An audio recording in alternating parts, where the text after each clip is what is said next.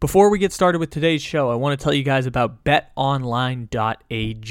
All eyes are on the gridiron as teams are back for another football season. And as always, BetOnline is your number one spot for all the pro and college action this season. Head to the website or use your mobile device to sign up today and receive your 50% welcome bonus on your first deposit. Use promo code BLEAV, BLEAV, to receive your bonus today. From football, basketball, boxing, right to your favorite Vegas casino games, don't wait to take advantage of all the amazing offers on the 2021 season. BetOnline, where the game starts.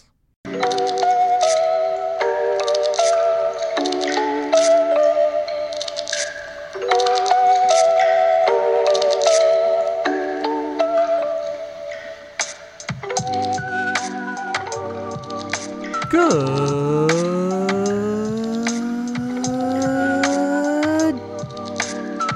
morning, good evening, good afternoon, or good night. However and whenever it is you may be listening, thank you for stopping into another fantabulous episode of the Take It Easy podcast, live on the Believe Podcast Network, except it isn't live because it's a podcast. Welcome in, everybody. It is NFL Monday, Week 6, a week that we thought was going to be pretty normal until the Cowboys and Patriots had that ridiculous thriller at the end, but then we got the result that we thought we were going to get with the Cowboys winning anyways, but it was still super fun at the very end of the day with a lot of normal NFL week in between, matchups that we kind of expected. All the chaos of the NFL kind of died down a bit. We'll get to all of that coming up, not just here, but also on our Memes of the Weekend podcast. And we kick things off with the Cardinals and the Browns, because that was the game of the week, except for the Chargers and Ravens, but that game was a blowout, so now Cardinals and Browns gets to be the game of the week in the NFL. And the Cardinals don't have any fun theme music. The Browns do, but the Browns lost, so they don't get their fun theme music today. For the Cardinals, it's just congrats, you're 6-0. Congrats to Walter Mitchell and the boys over at the Revenge of the Birds page and the Red Rain pod.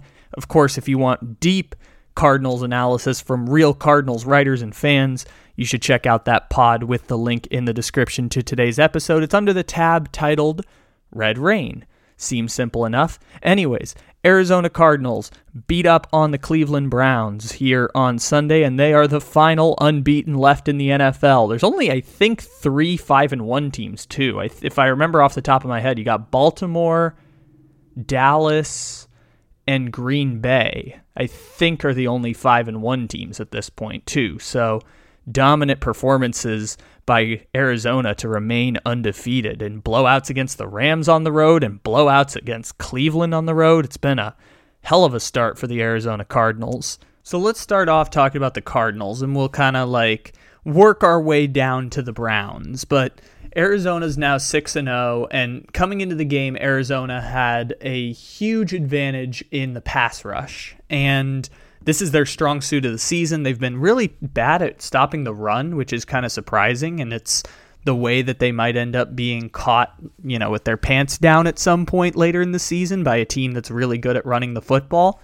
And then you might look up and say, well, Cleveland's really good at running the football. What happened there? And the reason why I picked the Cardinals plus 3.5 to win was for that same reason, where, yes, Cleveland is the best team in the league at running the football, but they had no Nick Chubb, no Jedrick Wills, no Jack Conklin.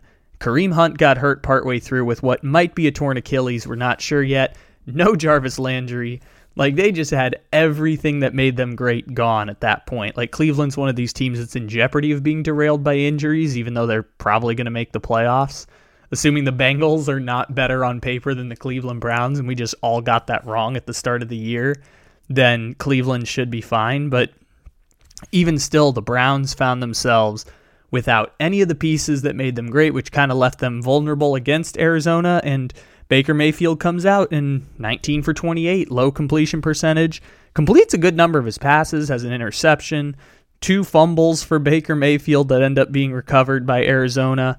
Just forcing 3 turnovers is kind of the name of the game for Arizona, one of the best passing defenses in the NFL. If they force an exorbitant amount of turnovers, it's going to make everything that much better for the Cardinals, and they can be happy with the performance, even if you walk away feeling like, well, Cleveland wasn't the healthiest version of themselves. The fact that they forced 3 turnovers in the passing game, 2 fumbles of Mayfield in the pass, and the interception, name of the game. You force 3 turnovers and you limit your own, you're probably going to win a game, even though Kyler Murray fumbled the football 4 times in the game, which is kind of unbelievable when you think about it. But even still, Arizona ended up winning the game pretty handily that way. But even still, so Cleveland finds themselves pretty much the whole game just kind of stagnating on offense. Not that they weren't like moving the ball really well. It just felt like every time they started moving forward, Baker gets hurt on an injury. Baker throws an interception. Baker fumbles the football. They moved the ball really well against Arizona, which teams against Arizona have done this year. It's just the big chunk plays, sacks. Arizona's best in the league there. And interceptions, Arizona's pretty good at that, or at least forcing turnovers. They have a really good turnover margin. That's kind of the victory on the Arizona defensive side of the ball, which, to be honest, we probably could have all seen coming. I think just because the sour taste was left in our mouth last year of Arizona not making the playoffs and going 8-8, and the fact that the Seahawks are really good and the fact that the Rams are really good, I don't think many people went out on a limb and said the Cardinals were the best team in the division. If anything, they were hyping up the 49ers because of what they remember back in 2019 and saying, well, if I had to pick one team to finish last, I'd pick the Arizona Cardinals right now. And I think we didn't really think that, J.J. Watt and Chandler Jones and even guys like Marcus Golden and Budda Baker rushing the pass and Isaiah Simmons and Zaven Collins and Jordan Hicks, who has 2 sacks on the season. Like, I think we just kind of didn't want to acknowledge, this Cardinals team is really good at rushing the passer. And they're really going to take advantage of some of these weaker offensive lines, which the Browns were, because there was some dude I had never heard of starting at right tackle. J.J. Watt beat him twice around the edge. He should have had a sack on one of them. Somehow, remarkably, J.J. Watt does not have a sack yet for the Arizona Cardinals, and he's still one of their most valuable defensive players so far this year. He did finally get that first sack in garbage time today, but he had like 2 swatted passes, one where he could have gotten credit for a half sack. J.J. Watt has been one of the better pass rushers in the league, which of course J.J. Watt has been one of the better pass rushers in the league. He's J.J. Watt. It's just that he's not, the dominant force of yesteryear. But J.J. Watt got $15 million in the offseason for a reason. Like, he's still really freaking good. And then on the flip side, we have Arizona's offense. Because this is just, when you just have a plethora of weapons, they haven't even gotten Zach Ertz back. We didn't even get to talk about that because the Ertz trade happened after we left on Friday. Like, they had Daniels. I don't even know who Daniels is. Darrell Daniels. No idea who that is. Darrell Daniels, who had no targets, no catches. Darrell Daniels was their starting tight end, and they still just whooped up on the Cleveland Browns. And they only did it, by the way, like, Kyler Murray had a lower passer rating than Baker Mayfield today. Like, I'm sorry, not lower passer rating. Kyler Murray had a lower completion percentage than Baker Mayfield today. Kyler Murray had a way better passer rating. He was in like the 120s because he had 4 touchdowns, no picks, and that'll always do good for you. So Kyler, 229 yards, 4 touchdowns, no picks. And it's just DeAndre Hopkins, man. Like, DeAndre Hopkins is someone we've forgotten about when we talk about the Cardinals, because one game AJ Green's going to have 100 yards and 2 touchdowns, and Christian Kirk's going to have 75 yards and a touchdown. Rondale Moore's going to make toe-tapping catches down the sidelines. Then one game Edmonds is going to have 80 yards receiving. Then Max Williams is going to have 200-yard receiving games, and now they get Zach Ertz back. And Arizona has been unbelievable in just the sheer plethora of guys that DeAndre Hopkins all of a sudden gets lost in that rotation. And then today he makes his presence known with 2 ridiculous touchdown catches and a third. First of all, the first touchdown catch, he just left a man in the dust, just dusted one guy. And then another guy at a certain point is just like, what are you going to do? Are you going to try and bring down DeAndre Hopkins? No. he's going to just fight his way to the goal line, and you're going to like try and trip him up with one hand, but it's not going to do anything because that's DeAndre freaking Hopkins. It was like just reminding me of why we used to think that dude was the best wide receiver in the NFL before Devontae Adams happened last year. And he still might be the most talented receiver in the NFL, but he only had 3 catches in the offense. And one of the things they talked about during the Cowboys-Patriots broadcast with Tony Romo was that he was talking to Dak Prescott, and Dak's like, there's not a lot of ego here. Like, I want to get it to everyone, but no one complains when they don't get the targets because this is a gigantic offense with like 7 people who can score touchdowns. And if you had to guess someone who would be upset without the targets, it's DeAndre Hopkins. But even still, DeAndre Hopkins, like when he gets targeted, I think more than anyone in the league, like makes the most out of the opportunities that he's given. Like Kyler Murray will make these other things happen because DeAndre Hopkins at a certain point requires a significant portion of the defensive effort. But when Hopkins does get the ball, like I feel like his completion numbers are just ridiculously high. And part of that's Kyler Murray's a really good quarterback and DeAndre Hopkins doesn't drop a football, and it's MVP of the league Kyler Murray and maybe the best wide receiver in the NFL, so maybe we shouldn't be surprised. But we take Aaron Rodgers and Devontae Adams for granted all the time. We don't do that as much with Kyler Murray and DeAndre Hopkins. It's usually like, oh my gosh, look at this amazing score by DeAndre Hopkins. Look at that amazing catch by DeAndre Hopkins. Wow, DeAndre Hopkins only has 27 yards. And that was the thing that people kind of complained about when he was playing with the Texans, is that he'd have like big games and then he would kind of vanish for a while. And by the way, DeAndre Hopkins doesn't practice with the Cardinals a lot of weeks. Like 2 days of the week, he ends up taking reps on the field. But even still, DeAndre Hopkins is awesome. He's amazing.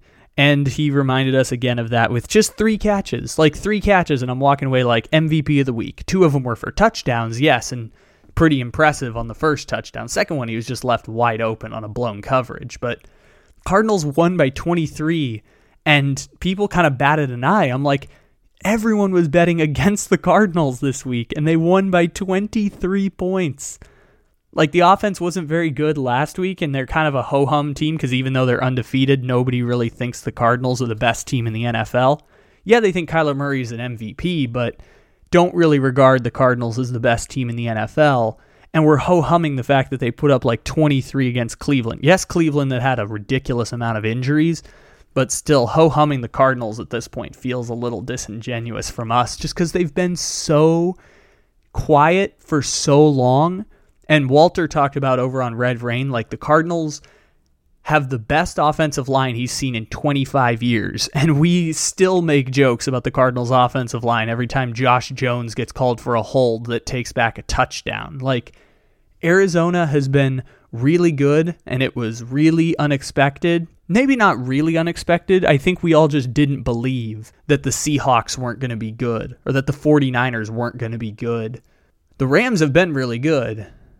And the Rams still might be better than the Arizona Cardinals, but I think we just didn't really admit it at the time where we stood on Arizona. And they've kind of made us open our eyes a bit, especially myself, who hosts a Cardinals podcast or produces a Cardinals podcast. Like, it's shocking to see it all play out for a team that I didn't think would be in this position at all. And I don't think many people did. Even though I said at the start of the year, I'm not making predictions in the NFC West, I did think the Cardinals would be the team. That would have been lowest on my percentage chance of kicking ass in the NFC West. As for Cleveland, man, don't injuries suck? Injuries suck, man. Especially when you've got your best Cleveland team of the last 20 years. I know about this because I am literally a Padres fan. We had our best team in 20 years this past season. It got derailed by injuries. Doesn't it hurt when you got like Kareem Hunt maybe having a torn Achilles and Nick Chubb missing the game and you're trying to limit Nick Chubb's touches, but now you lose Kareem Hunt so you can't run the ball the same way you used to, and you don't have Odell, and then you don't have Jarvis. Then you don't have Odell again because he gets a shoulder injury, and Baker's got a torn shoulder, but not the throwing shoulder, it's the other shoulder. And then you lose Jedrick Wills, and then you lose Jack Conklin, your right tackle. Then you lose Jadeveon Clowney last week, and we thought he was ruled out, but then he comes back. And Myles Garrett's battling injury, so he's not practicing. Injuries suck, man. Denzel Ward's battling injuries too. Like, he got toasted by Hopkins on that one play, but even he's battling injuries at this point. It's just been ridiculous. It's been ridiculous how many injuries the Browns have had so far this year. Don't be discouraged, Browns fans. You got a Thursday game against Denver. I'm picking you to win. I don't even know what the point spread is at this point. 5 points for the Browns. Yep, I'm picking y'all to win that game. Like, good luck to you, Cleveland. Don't feel discouraged at this point in the season. You guys are still 3-3, but you're the best 3-3 team in the NFL. Well, second best 3-3 team. I forgot the Chiefs are also 3-3 at this point. So keep your head up, Cleveland Browns fans. I know that didn't sound very encouraging, but the bottom line, keep your heads up, Cleveland. Things are going to be probably okay. It's the one and only Eagle Double G. Snoop Dogg. You know I'm mobbing with the D.R.E. Yeah. You know the West Coast is back for all you suckers. So yeah, the Rams. How about it? Getting that big old victory in New York this week. You go to the East Coast, you beat everyone up, and you get to put your backups in by the fourth quarter. At least the Rams got to put their backups in the fourth quarter because the Giants decided to leave all of their starters in the game, even though they were down 38-11 with 5 minutes left in the game. Still had Daniel Jones, still had whatever's left of that receiving core, still had Devontae Booker. Now that I think about it, actually, I think they just had to keep playing all their starters because they didn't have any backups on the bench anymore. Like, they were just out of players at this point, so they just had to keep playing everyone. I know we played the Rams song there, but this is a story about the New York Giants. Because the season's over now for the New York Giants. Like, week 6, this is the moment where you can point to teams and be like, the season's over. For example, Miami Dolphins. Season's over. Nothing left to play for at this point. Detroit Lions. Season's over. Nothing left to play for. Yeah, you took those 2 heartbreaking losses, but when you get pummeled by the Cincinnati Bengals, which, by the way, Cincinnati, this is going to be a quick detour because this is one of the games we're going to talk about here today. Cincinnati proved a lot to me today, not just because it was coming off of a week where they coulda, shoulda, woulda beat the Packers, and the fact that they were 3-1 before that, but Cincinnati beat up on a terrible team, which is something they didn't do early on in the season. Jacksonville ended up keeping them close. They lost to the Chicago Bears, who I know their record is 3-3, but if Cleveland and Kansas City are the best 3-3 teams, Chicago is one of the worst 3-3 teams in the NFL. They didn't do it. They lost to Chicago. They almost lost and should have lost to the Jaguars. They beat up a terrible team coming off of a week where they coulda, shoulda, woulda gotten to 4-1. And that's the respect that I'm like, okay, the Bengals are a really good team. Like, that's something that good teams, especially in football, do. Is that you beat up the terrible teams. You don't just beat the terrible teams and maybe cover the spread. You dominate the terrible teams. And the Bengals did that. So maybe the Bengals are a playoff team after I kind of disrespected them last week or 2 weeks ago on the Slump Buster by saying that they were definitely not in playoff contention with a playoff matchup between the Packers and the Bengals. So maybe the Bengals are a playoff team. Took me a little bit to come around. I will at least acknowledge it is a possibility that the Bengals make the playoffs at this point. So, back to the Giants. Season's over at this point. So, if you want to fire Joe Judge and you want to fire Dave Gettleman, I could understand doing it right now. Like doing it today. Which technically could be yesterday because you could have fired him after the game. But I could see you doing it today or tomorrow. Like, the next game the Giants play is at home against Carolina. You want to put Joe Judge and Dave Gettleman, but more specifically Joe Judge, out in front of that crowd? Because there's no chance Joe Judge is keeping his job. At this point, it's a laughingstock at this point. Like, Joe Judge is going to get fired at the end of the season. If he's not fired and Gettleman stays around, it just doesn't make any sense at that point. It's like, okay, you're not trying to actively improve the team. You're just doing it for cheap moves or whatever else the reasons might be, like personal connections, or you're just a really poorly run organization. Like, just unbelievably poorly run organization if you don't fire Gettleman and Joe Judge at the end of this season, which we kind of already knew they were a poorly run organization. But this is like even Daniel Snyder eventually fired Bruce Allen after a terrible season. Like the Giants have been through like 5 consecutive terrible seasons. And yes, last year they were 1 game away from making the playoffs because the NFC East was just godforsakenly bad. But the Giants have been the worst team in the NFL across the last 5 years. Perpetual mediocrity for a decade. They celebrated the Super Bowl champion team at halftime of this game. That team was a decade ago. A decade ago was the Super Bowl 46 Giants team. They've been a laughingstock ever since, and we've been laughing right along with them because at a certain point, Giants fans did this to themselves. They got Ben McAdoo fired for being right that Eli was washed. They didn't take a quarterback in 2017 or 2018 that coulda, shoulda, woulda been Josh Allen.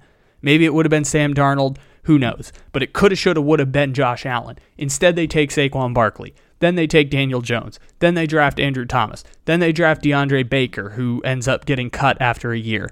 Then they trade Odell Beckham for Jabril Peppers and Dexter Lawrence, which turned out okay because of the cap move, but didn't really produce very much afterwards. The Giants have been a total laughingstock. Dave Gettleman's been a laughingstock. This is not a new thing. So at this point, now that the season's officially done, I could understand firing them at any point here. And just going through the Giants' schedule real quick. So week 7, they have the Panthers. And then they play at Kansas City on a Monday night. Then week 9, they play home against the Raiders. So any of those weeks except the one where you head to Kansas City. So after this week, after the Panthers game, or after the Raiders game, I could see you moving on from any of those guys because the season's officially over now. And this is where coaches get fired early in the season, is when you know the season is over and you know the coach is going to get fired and you know the general manager is going to get fired.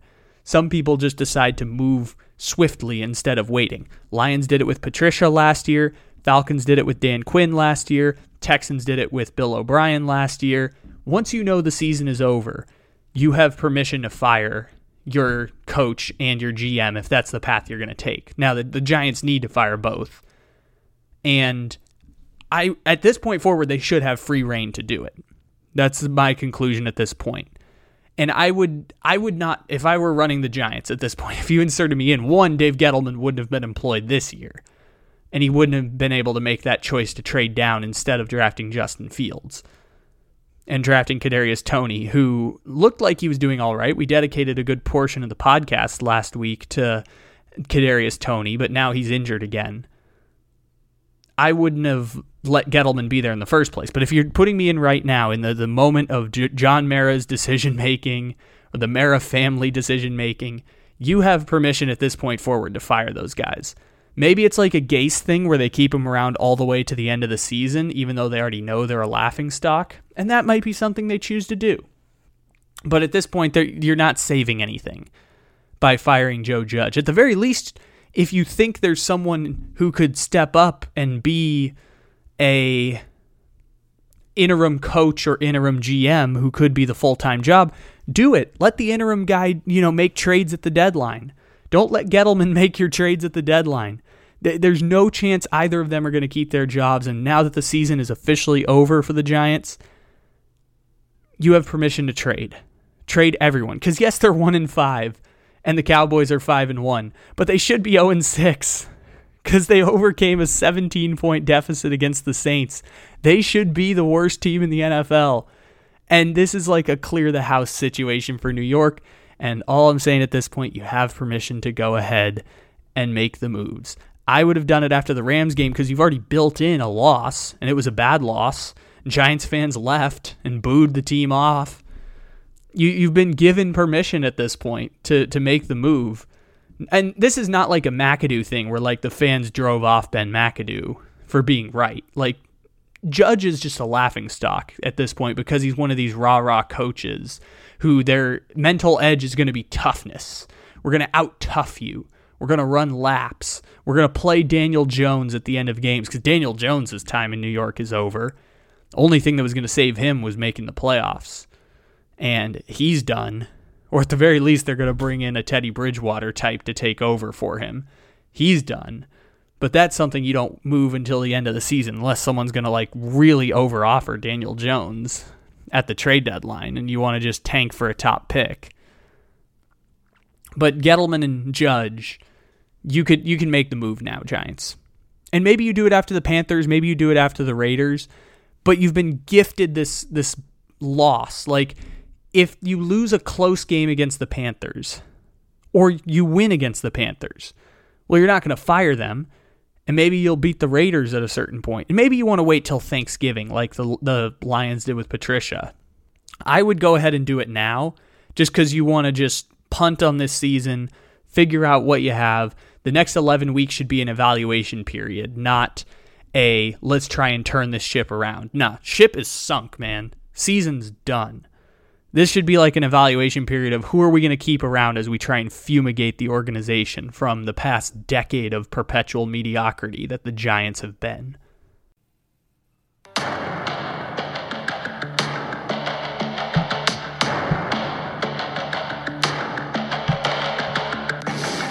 Aaron Rodgers is so disgruntled with Green Bay Packers that he has told some within the organization that he does not want to return to the team. And so we have a standoff here that nobody knows exactly where it's going. He is not making this about money. He wants out of there, and he's telling you there is no amount of money.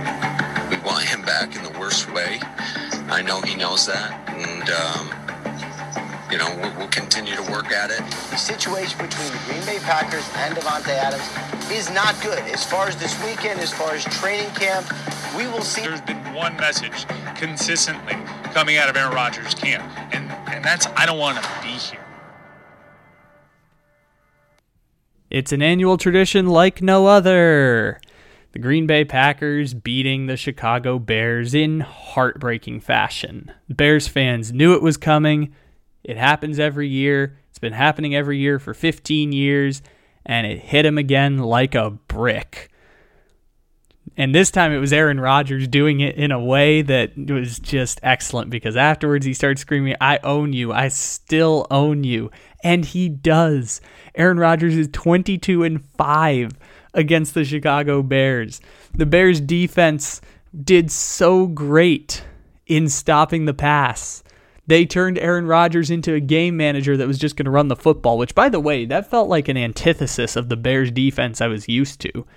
If there was one moment over week 6 that I found myself reevaluating what I previously knew, it was the Chicago Bears defense. Not that the Bears defense isn't good. I think they're ranked 9th in DVOA right now. It's just that the Chicago Bears defense has always been really good at stopping the run and generating a pass rush, but not in stopping the pass. This time it was just let's pick them apart in the running game. And this was Aaron Jones's finest performance of the year. Aaron Rodgers did just enough at the end, including a pass where the protection broke down and he ended up scrambling for a touchdown because there was nothing really around in terms of quarterback spying Aaron Rodgers. And so it was a great finish for the Green Bay Packers. Just to correct myself from before, the Chicago Bears currently have the 5th-ranked defense, according to DVOA. This was updated earlier from last week, so it doesn't count this game yet towards the DVOA rankings. But 5th-ranked defense in the NFL for the Chicago Bears at this point, and they've been really good so far at containing the run. It's been a great start to the season. At containing the pass.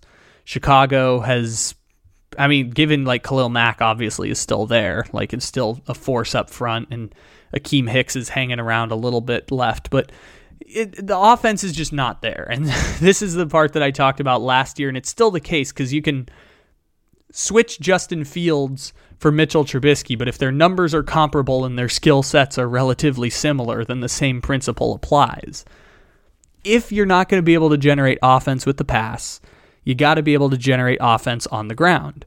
And the Bears did a little bit of that today, but it was with Khalil Herbert. Khalil Herbert's not a super threat on the ground, but he did have 100 yards and a touchdown. And 100 yards and a touchdown is solid running back performance. So if Chicago's going to score points, they're going to have to move the ball that way. And Green Bay's a good team to do it against, too. Like, they got 100 and a touchdown, which is like, yay, 100 and a touchdown. That's like a top 10 performance for the week, maybe. Like, you had a good job as a running back. You did it against one of the worst rushing defenses in the league. It starts to look less promising, especially given that Chicago, with David Montgomery, was one of the better rushing teams in the NFL post-week 12 of last year. So, Chicago Justin Fields, what did he finish? 75 passer rating. I feel like Trubisky might have a higher passer rating than Justin Fields at this point in terms of last year. So Justin Fields is sitting at 67.4 at this point. Trubisky had to be higher than him. Mitchell Trubisky stats. Doing this on the fly right now. Mitchell Trubisky had a 93.5. That could actually be a meme here. Yeah, Mitchell Trubisky's playing significantly better than Justin Fields is at this point, so the same principle applies. Why?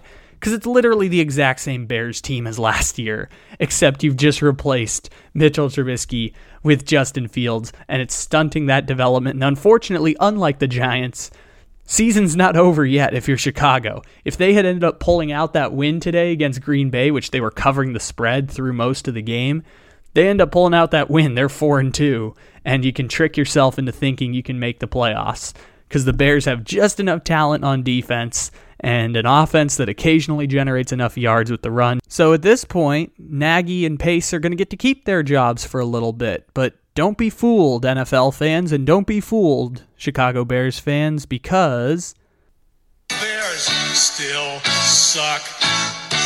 The Bears still suck. The Bears still suck. The Bears still suck. The Bears still suck.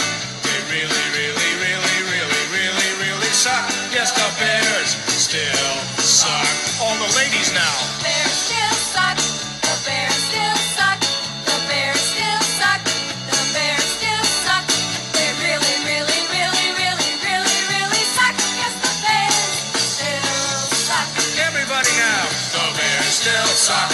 The Bears still suck. The Bears still suck. The Bears still suck. They really, really, really, really, really, really suck. Yes, the Bears still suck. Hey! Lamar Jackson's a crazy person. I would like to conclude this. There was one point in the second quarter of the Ravens and Chargers game where, if you go back to the point where the Colts were up 22-3 on the Baltimore Ravens on Monday, right around the time when John Gruden was fired and nobody was watching said Monday Night Football game, Lamar Jackson, from that point until about the second quarter against the Chargers, 27 for 30, 90% completion percentage, 440 yards, 6 touchdowns, no interceptions. Unbelievable how good Lamar Jackson has been this year. Still somehow behind Kyler Murray in the MVP race, but still Lamar Jackson has been a man on a mission, and then it all fell apart for Lamar Jackson. After that moment, it all started to fall apart because he finished the game on Sunday. If I remember correctly, I think it was like 8 for 16 for 60 yards, 2 picks, no touchdowns. Like, it all fell apart after that, but it didn't matter because the Chargers went for it on 4th down at their own 19-yard line, so that was just easy cash money touchdown for Le'Veon Bell.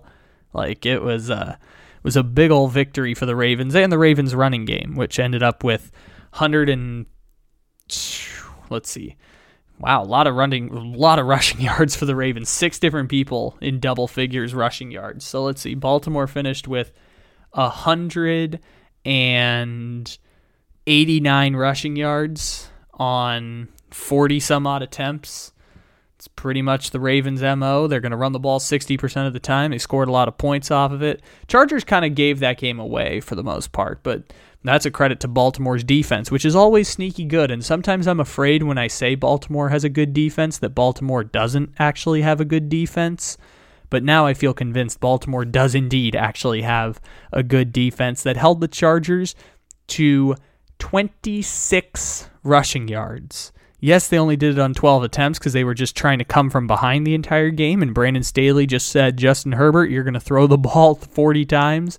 We're barely going to hold the ball, but since we're down 14 literally the entire game, we're just going to only throw with Justin Herbert, even if it's on our own 19-yard line on 4th down, because Brandon Staley is taking the Lane Kiffin mantra to a new model that punting is for cowards, and it is. I just didn't think it would go to that level of an extreme with the fact that punting is indeed for cowards. Great job by the Chargers. I love that people are going for it on their own 19-yard line now. Even if the math doesn't support it, I would still do it because you have Justin Herbert. Mike Williams disappointed me in fantasy this week, unfortunately, but still, Chargers, rough week. Ravens, kick ass. We still made 4 minutes of content out of that game, which I thought was going to be the game we opened up the week with, but there wasn't that much after like a minute into that game, or I'm sorry, a quarter into that game that was super interesting. It was a lot of bad football and just killing clock after that, which was kind of the whole thing about the witching hour, which we'll get to coming up later on the Memes of the Weekend podcast. I'm getting tired of defending Kansas City and Patrick Mahomes. And so remember last week how we went to bed before the end of the Bills-Chiefs game? Well, it only got worse after we went to bed.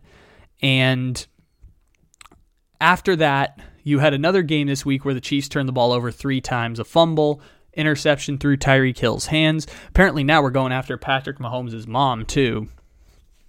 And we're still going after Jackson Mahomes, which he danced on the Sean Taylor emblem, which, you know, connotates the idea of dancing on someone's grave, which, okay, if we're going to make that leap, but it's being used to be equally hateful in what was probably a weird coincidence with Jackson Mahomes. We're using it to be even more hateful towards Jackson Mahomes, which the irony behind it is, it is incredible to watch the irony of, yeah, maybe that was a mistake of making it seem like you're dancing on Sean Taylor's grave. Let's you be even more hateful towards Jackson Mahomes. It's a great idea there, but even still, we're going after Patrick Mahomes' mom now. And so Mahomes walks away from that game with 2 interceptions, an average QBR, and also 400 passing yards, 2 touchdowns. They had 2 more rushing touchdowns along with it, and 31 points because the Chiefs literally score 31 points in their sleep as long as you don't play one of the best defenses in the NFL that figures out the game plan of we're just going to take away the top on Kansas City and force some turnovers. So this is a weird storyline that goes along as I'm watching this game, because in one moment the ball goes through Tyreek Hill's hands and gets intercepted. I'm like, they're letting down Mahomes again, and that's going to go on his interception number. And then I forgot which one of the big tight ends it was, but they fumble the football after a catch, and it gets picked up by Washington. And actually, it was Mecole Hardman. It wasn't one of the tight ends. It was apparently Mecole Hardman. But they fumbled the ball, recovered by Washington. I'm just like, God, this team just keeps turning the ball over. And it's not even Mahomes' fault. I know he had the bad game against the Chargers. The Bills did pretty well in the second half against him because the Bills are a really good defense. But the third one, that's the one where you can start to panic a bit. You can start to feel a little insecure about yourself. Not that they're going to lose the game. They're playing Washington. Washington, even against Kansas City's terrible defense, that still can't stop Taylor Heineke from having a 70 QBR. Just no matter what defense they're going to play, Taylor Heineke's going to have a 70 QBR. Antonio Gibson can't run. They couldn't even get to 100 rushing yards. Washington's offense is just as bad as Kansas City's defense is. So not even they could find a way to score 17 points against the worst defense in the NFL. Well, I guess they got 30 against the Falcons, but still. So Kansas City ends up having the third rough game of the season, and then the third interception. So going back, so you have the interception through Hill's hands, fumble by Hardman. I'm disappointed in the Chiefs team. And then I watch Mahomes fumble a snap, fall to the ground, and just fling the football in the air immediately to a Washington defender. And if you haven't seen the video, go Google Patrick Mahomes interception and find the wacky play of him like just flinging the ball after fumbling it. And there's no one in the area. He just like didn't want to take the sack, and he gave it immediately to Washington. And that's one where I just, in my chair, I'm like, oh no, there's no way I can defend this one. There's no way that's anyone but Mahomes' fault. And he's got 8 interceptions now in the season. I'm getting tired of defending them that way. Nothing's changed. They're a beatable team that's probably still the AFC favorites. Probably should be 5-1, but they're 4-2. I'm sorry, they're 3-3 because Clyde Edwards-Helaire fumbled that football, and they still probably should have beat the Chargers. Like, they're beatable. That's fine. The Chiefs are beatable this year. Last year, they were just an overwhelming super team that we all knew was going to the championship and did exactly that. Even though Mahomes got hurt in the playoffs and the Browns made it scary, just ran through everybody the entire season. They're probably still the best team in the AFC, but any of those teams that have already beat them, whether it's the Chargers, the Ravens, you could argue the Browns, even though they lost, and as we talked about earlier, everyone's hurt, Buffalo, any of those teams can beat the Chiefs in the playoffs. But if you had to name me one team that I think is going to go to the Super Bowl, Kansas City number 1, Buffalo 1B, Baltimore 1C, everyone else filter in afterwards. All this means this year is that the Chiefs aren't overwhelming favorites. Are they Super Bowl contenders? Absolutely. And nothing has changed from these past few weeks other than Mahomes throwing a lot of interceptions, while also on pace to throw, I believe, 50 touchdowns this year, which is a little cheap because it's 17 games, but still 50 touchdowns, despite the fact that he's also on pace to throw like 17 interceptions, which just means his QBR is not going to be as high. But he's still top 10 right now. I don't mean to sound defensive about any of this. It's just everyone is going a little too far on the Kansas City Chiefs thing. And it's all going to look very silly come a couple months from now when the Chiefs have won 7 of 8 games. All right, Dallas Cowboys, 5-1. Big old victory for you guys against the Patriots in the most amazing finish. We talked about Trayvon Diggs on Stripe Hype Thursday this week. I don't think there's a better embodiment of Trayvon Diggs than how that one ended, where he gets a pick 6 and then gives up a 76-yard touchdown immediately after, leads the league in yards allowed, but also has 7 interceptions this year. I mean, we talked about it for like 15 minutes on Thursday, so you should check that out. Or you could just watch the videos of those 2 plays that just sum up Trayvon Diggs and the Cowboys' defensive experience. And as someone who had to spot start Cowboys defense on their fantasy team this week, I got the full gauntlet of emotions going through the end of that one. But we got an overtime game. Cowboys ended up winning because the Patriots defense only had so much in the tank where they could limit Dak Prescott. And also Dak Prescott kind of got stripped of a touchdown there at the end. It was a classic Cowboys game, at least the Cowboys games that we're used to, where both teams are going to score in the 30s. Someone's going to win on a weird like coin toss type of game. And the Cowboys should have had, I think the Cowboys did score 30, but both teams should have scored in the 30s. But Dak Prescott had a touchdown taken away. We all thought Dallas was going to win. I think it only would have been like higher up on the totem pole of things to talk about if the Cowboys ended up losing that game, because they should have had the win and it would have been swiped them. By the way, to respond to that, Dak Prescott threw the ball 51 times and still had a 108 QBR, which is unbelievable, because usually when it gets to be that high, you throw an interception here and there, or you make a mistake here or there. Nah, Dak Prescott was awesome. Completed over 70% of his passes, even though he threw it 51 times. That man is really good at playing football. And I think because the Cowboys were winning all the way through, and it wasn't a super interesting game all the way through. Like, it got interesting at the end and it turned into a chaos game. But I think because the result ended up being the same, there wasn't that much extra to go into depth about. For the Patriots, you guys are a pretty good team. Average.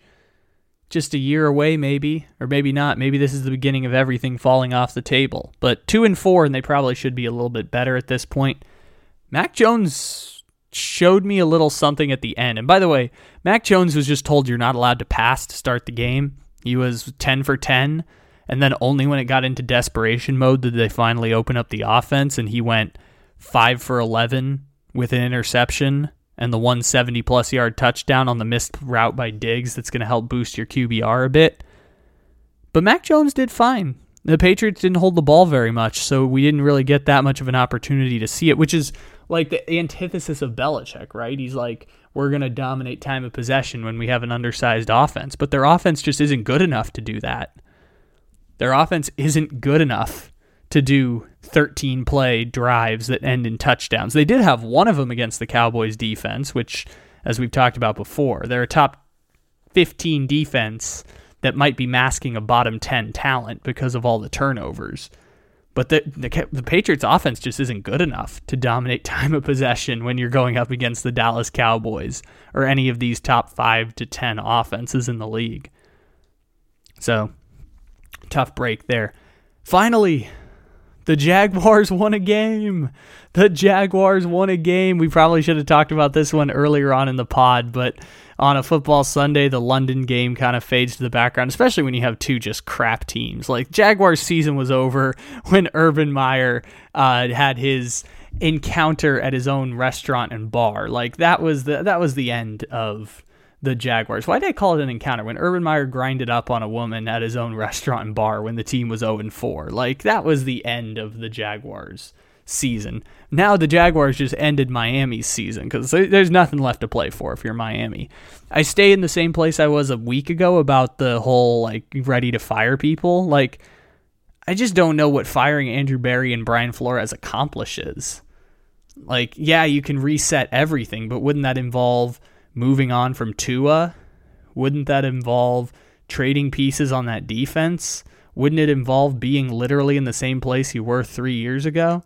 Like, I get that you probably messed up on all the draft picks, but I don't think it accomplishes anything if you fire everyone. Maybe you can get away with it and just reset the books and you don't get your draft pick this year and you can be terrible like the Eagles or terrible like the Dolphins, but you're not going to be able to find another Brian Flores. It's not like Brian Flores is super remarkable as a head coach. You're just not going to, no one's going to want that job after Flores gets fired. Nobody wants that team at this point, so you're going to have to hire a Joe Judge or a Nick Sirianni or a David Culley to fill in because nobody wants that job if you fire Flores. So I don't know what firing the coach or the GM accomplishes in this case if you're the Dolphins. You just kind of got to ride it out and figure out if you can turn this ship around even though the season's over at this point. And just hope that the Tua experiment isn't dead in the water. Because Tua might not be done. The Dolphins' season is done. Like, they're going to finish the season in December or January or whenever the regular season ends and not make the playoffs. But the Tua experiment isn't dead yet. Like, he played pretty well against the Jaguars. We just haven't seen a large enough sample size to know exactly what he's going to be. We know he's probably never going to be Herbert, but we still haven't seen a large enough sample size to know exactly what it is Tua is going to be. And that's fine also. Like, we know Baker Mayfield is never going to be Josh Allen, and that's fine. But Baker Mayfield can still be a quarterback you want to extend and make your franchise guy for a decade. We just don't know where Tua is yet. So I guess the next part of this is, one, figure out who your offensive coordinator is, because the Dolphins have two offensive coordinators, and we don't know which one is calling the plays at any given moment. And two, Tua. Figure out what it is across these next 11 games. Figure out what it is that you got with Tua. And maybe you can't do that because your offensive line is shit. Just try and figure out what you got left in the tank. That should be the mission for the rest of the season for the Miami Dolphins. And Sunday Night Football. Seahawks and Steelers. At the time of recording, it's 14-0 Pittsburgh over Seattle. Geno Smith, 68 QBR, which is exactly where Justin Fields has sat all season, and Big Ben has done just enough. Najee Harris has 13 carries for 28 yards. It's so sad. So sad. I just want to get this out of the way because I don't want to talk about Seahawks in Pittsburgh anymore. I don't want to talk about Seahawks in Pittsburgh. So if you want to hear the other games here, we're going to laugh at some of them over on the Memes of the Weekend pod, our 5 little things of the week, our fun story. We're going to talk about the rest of these games coming up here on the Memes of the Weekend podcast, which is available right above this episode on your Take It Easy podcast feed. Make sure to download, leave those 5-star reviews, and give us that follow. Thanks for stopping in, everybody. This is a fun football Monday, even if, like I said, there wasn't really a chaos result or anything too dramatic that happened until the Cowboys and Patriots game just made everyone go cuckoo. But even still, great weekend of football, and we look forward to the rest of the week's podcasts. Talk to you again soon. As always, take it easy.